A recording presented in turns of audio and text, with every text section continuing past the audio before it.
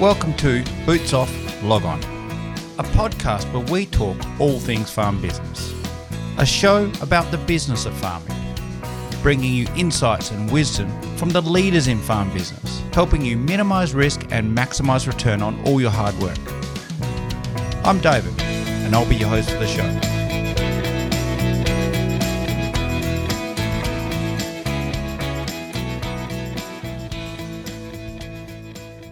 Welcome everybody. This morning, we're day 2 at the Dowerin Field Days and doing our podcast series from the field day. And I'm talking to Scott Green, who's from Ord Minnett. So tell us about yourself, Scott.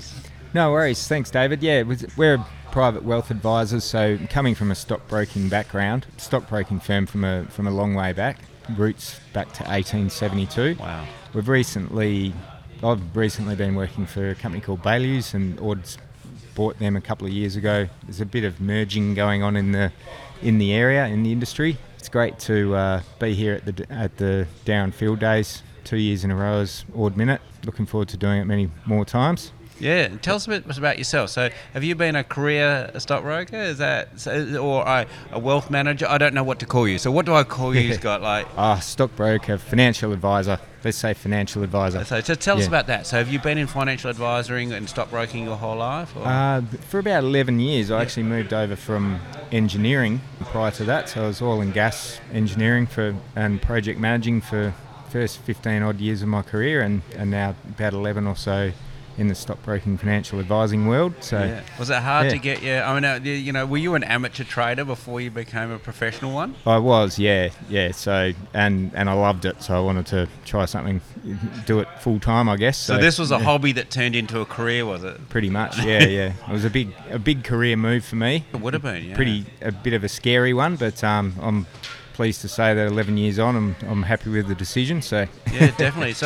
So when you did that, is there skills that you could transfer? Like I always say, I've got a 25-year career in software, and before that I was a farmer, right? And so there's always skills. There's a lot of things that are very different, but a lot of things are the same. So what skills did you bring across from, engineering or your engineering mindset that's really helped you in your career in wealth management? I think from there's just an underlying analytical skill base that you get from engineering, as you can probably gather, and quite a systematic approach to. I think that's one thing that I do as my offering as a financial advisor, is I'm quite systematic about the way I put people's portfolios together, and routine reviews of the portfolios according to asset allocation, which is the proportion of your wealth that you're holding in shares, bonds, Australian shares, international shares, that sort of thing. And I look at it on a quarterly basis to see whether any adjustments in that area need to be done. Yeah. And that actually drives returns for portfolios. Statistically, it's something like 85-90% of the portfolio return is driven by what assets you're in rather than what individual stocks you're in. Yeah. So that's a big focus of mine. So focusing on asset classes. Yeah, that's right. Yeah. And so that begs a question. So, it's both. It seems simple, but it's insanely complex. So what are the common mistakes that not only you made when you were an amateur trader as opposed to a professional trader, and you see clients and future clients and clients who wish you had? These common mistakes people make when they're managing wealth or trading, or what are the things that people just get wrong that seem obvious but aren't? I think there's some human nature steps in when you've got something that's gone down and you want to get your money back. But unfortunately, the big bad market out there doesn't care how much Scott Green or David or anybody else paid for their Wesfarmers shares or their whatever shares on any given day. So you've got to think of it like that. You wake up in the morning, and if you think it's still a good idea to buy those shares, if you would buy them if you didn't have them already, then perhaps that's a good idea. But if not, maybe get rid of them and take a little bit of pain sometimes. Yeah, and so there's a difference. You'd have a lot of clients here at Dowerin who some of them are very experienced in grain trading, which there'd be a lot of similarities. So there's I always think in grain trading, I always think there's a fine line between hedging and speculating, right? Yeah, that's right. And the same with shares. Is there a difference between trading and wealth management? And what is that nuance? Absolutely, yeah. So I think you can certainly look at it from a technical point of view. Technical meaning trading volumes and where the charts are going and uptrends, downtrends, that sort of stuff. But that's more of a short-term approach. And there's some merit to it, but it's pretty hard to get it right on a consistent basis, where for most people I think it makes more sense to think of it for the long term. Look at the asset class first, as we talked about, but then when you're choosing a company, make sure it's earning good money, stable and perhaps growing income, and really think about the downside risk. Most people think about the upside when they buy into something, but you've really got to think about the downside risk as well. So at the end of the day, you're talking about just good business fundamentals. A good business is a good business, regardless of whether it's a $5 billion business or a $100,000 business. Good business is good business, and the fundamentals are the same, yeah? That's right, yeah. So we do a bit of short-term trading around the edges, I suppose, but we like to have a core portfolio that's chugging along for the long term and hopefully delivering a decent return over the longer term. Now, especially, I know the grain guys are finding it really hard at the moment because that whole derivatives market has just gone nuts, and there doesn't have that. Are we finding the same? So how are you finding you're talking to clients all the time and you're advising clients on their wealth management, and the world's not exactly the most organised and stable place at the moment. Is the share market the same thing as what the guys are seeing in the grain derivatives market? Very much so, yeah. Apart from anything else, we're in a rising interest rate environment at the moment, inflation, interest rates, and it pretty much always creates a lot of volatility in the market. Singular issues that are going on at the moment as well, which are plenty of them, and so the market's being thrown around a lot by the likes of the Russia-Ukraine war and inflation caused by supply chain issues coming out of China with their zero COVID policy and all these sorts of things. So does that just change instead of reacting, right, you're talking about trading and holding, is it just then you as an organisation, as a personal advisor, just telling people, okay, these are the asset classes that are still fundamentally strong regardless of what the volatility is happening in Ukraine, or did those classes change in this sort of environment? Well, I think one thing that we're much keener on after a 6-month sort of fall in the share markets and the bond markets is that bonds are something you can buy again now, whereas a year ago they were paying next to nothing in income. Yeah, because that's interest rate related? That's right, okay. And there was all the risk of when interest rates went up that the values of the bonds would go down, but that's now happened. So now, after a very long time, there's some Australian corporate bonds and other styles of bonds that are getting up around the 4, perhaps even 5% mark, which is starting to look much more attractive. Yeah. And you don't have that downside risk because we've already seen a lot of the rising in interest rates, and markets are forward-looking, so any future interest rates have been baked into the prices to some extent. So there's a lot less downside risk there with the bonds. So those sorts of things are a really good place to start when you're putting a portfolio together. So that's the thing, when you're looking at the market, and we tend to look at interest rates, I'm talking about myself probably and others, we tend to see them, even though we're businesses, look at them in a very much consumer sense, how much we're going to pay on the debt we're carrying, right? Yeah. Whereas the market seems to see it in a different way. So we're talking about the market. So the market's already baking into everything in the pricing these interest rate rises that are perceived to, they think they were going to come through the rest of this year. So when we look at it, we might go, well, is it going to go up? Whereas the market's always going, we're just factoring that into the price. Is that how it's sort of working? Yeah, there's always an element of forward-looking speculation in the market. So, and that's what makes it jump around, and it is doing that a lot at the moment.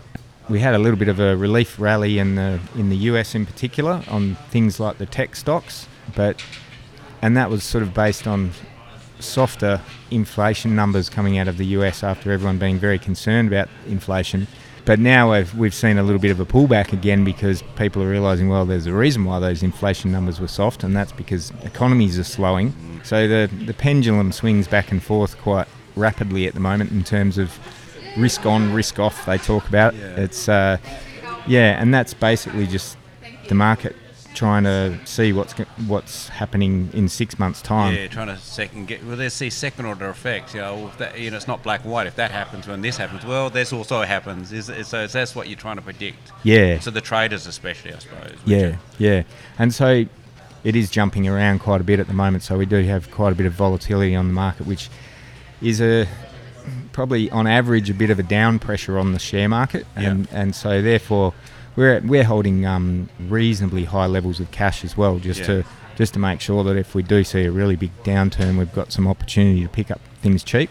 And that's another interesting thing. Cash, I always love the view from both an accounting point of view and a trading point of view, cash as an asset class as opposed to something you use, like it's a... it's a commodity, a global commodity really, isn't it? That's right, yeah. And it's, you can make some really good money if you've got cash available when you see a really sharp downturn in the market when it bounces back. In.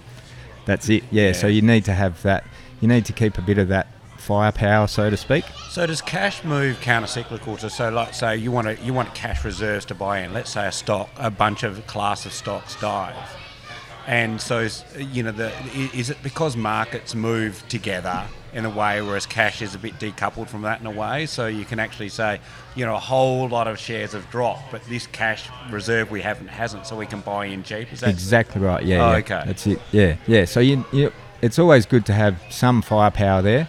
On the other hand, though, we do meet a lot of people, particularly here at Dowerin, that might have all cash and shares, and they've probably got too much cash. Yeah. And so that's where some of these bond type investments are a good place to start for us as advisors, where we're saying, well, you should get some of that cash working harder for you, and get your 4, 5, 6% for it, rather than where are we at these days, maybe 2 or so for cash in the bank. That's where you need to have basically a little bit of everything. There's opportunities with the shares as well, even though you've got to be super careful and manage your downside risk. The volatility does create opportunities as well. Well, that's what he's saying, that the bargain hunting with your cash pile, Yeah, that's right. So tell us a bit about, clients come into your tent here at Dowerin, and we've had some clients who, all around Western Australia, and the Australian reality had a pretty good season last year, and there's always a lot of risk, so a lot of them need that cash, there's a good buffer that's required.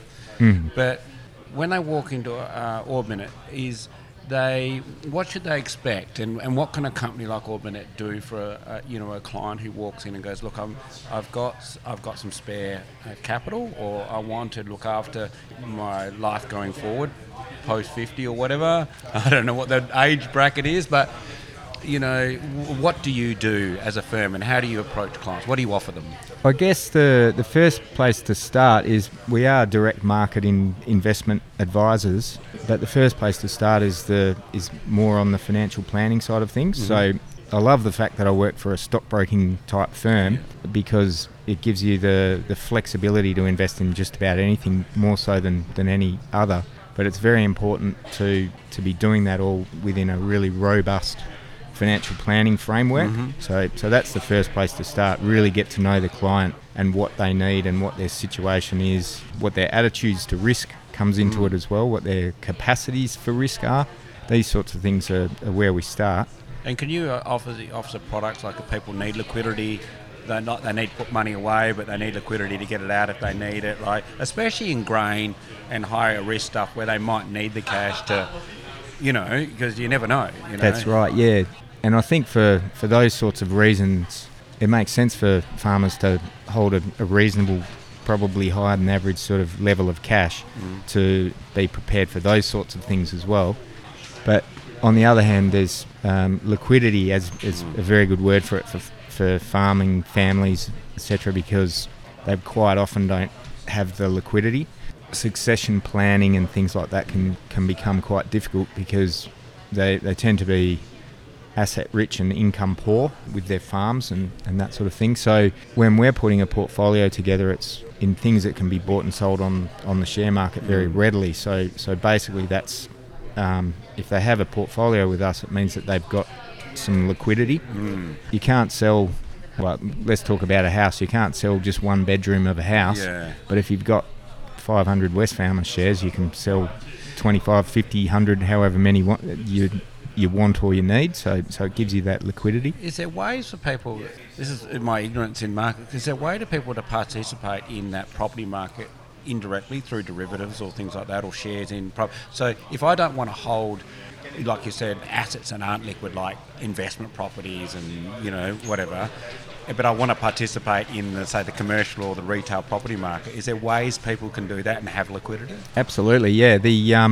We were talking about asset classes and asset allocation. Well, property is one of those asset classes, and there's certainly plenty of ways to invest on the Australian market. Doesn't have to be the Australian listed market, so trading on the ASX is what I'm talking about there, but it can actually be global property, and so you've got all kinds of choices. You can decide on something that's focused on residential property or property developing or commercial property or global property or combinations of all of those things. So if you look at the property market and you look at long-term returns on, say, the ASX versus property but you can participate in all those classes and still have liquidity that you might want. Yeah, that's right. We're what we would say probably underweight on the property side of things at the moment, but it's definitely there as an option. Yeah, no, it's just that some people love the idea of property, but the immediate thing we think of is buying actually real estate, don't we? Like, we don't think about derivatives in real estate or shares in real estate. Yeah. Well, I don't anyway. And the things that we need to try to introduce into the conversation are, well, if you go and do that and you buy a property, that's a big investment, and it's going to reduce your liquidity and all these sorts of things. Yeah. Definitely. So that's where the value of having an advisor comes in, I think. For people. Definitely. So if people want to come and work out how to manage their wealth, if people want to get hold of you, they just Google you, or what's the easiest way to find you, Scott? I think if you put in Scott Green Ord Minnett or Ord Minnett Perth, you'll certainly come up and it'll say Our People, and I have my profile there, so people can look me up there. And Ord Minnett is a double N, by the way, double N double T, isn't it? Yeah, there you go. And see, I just called it Ord Minnett, so either or is fine. Yeah, so it's just when you're Googling, guys, double N double T. Yeah, that's it. And my email address is scottgreen@wards.com.au. There you go. So more than happy to hear from anyone out there who might need a bit of advice. There you go, guys. So if you need a good advisor, go see Scott and give him a call or an email or whatever, and we'll go from there. Thank you very much for your time, and I hope you have a good rest of the day. Good on you. You too, David. Okay, Thanks. you. As always, if you'd like to know more about AgriMaster farm business management software and services, you can find us at www.agrimaster.com.au or find us on Twitter, LinkedIn, Facebook and Instagram. If you like this episode, please share it on social media or directly with a friend, and let's make farm business great together.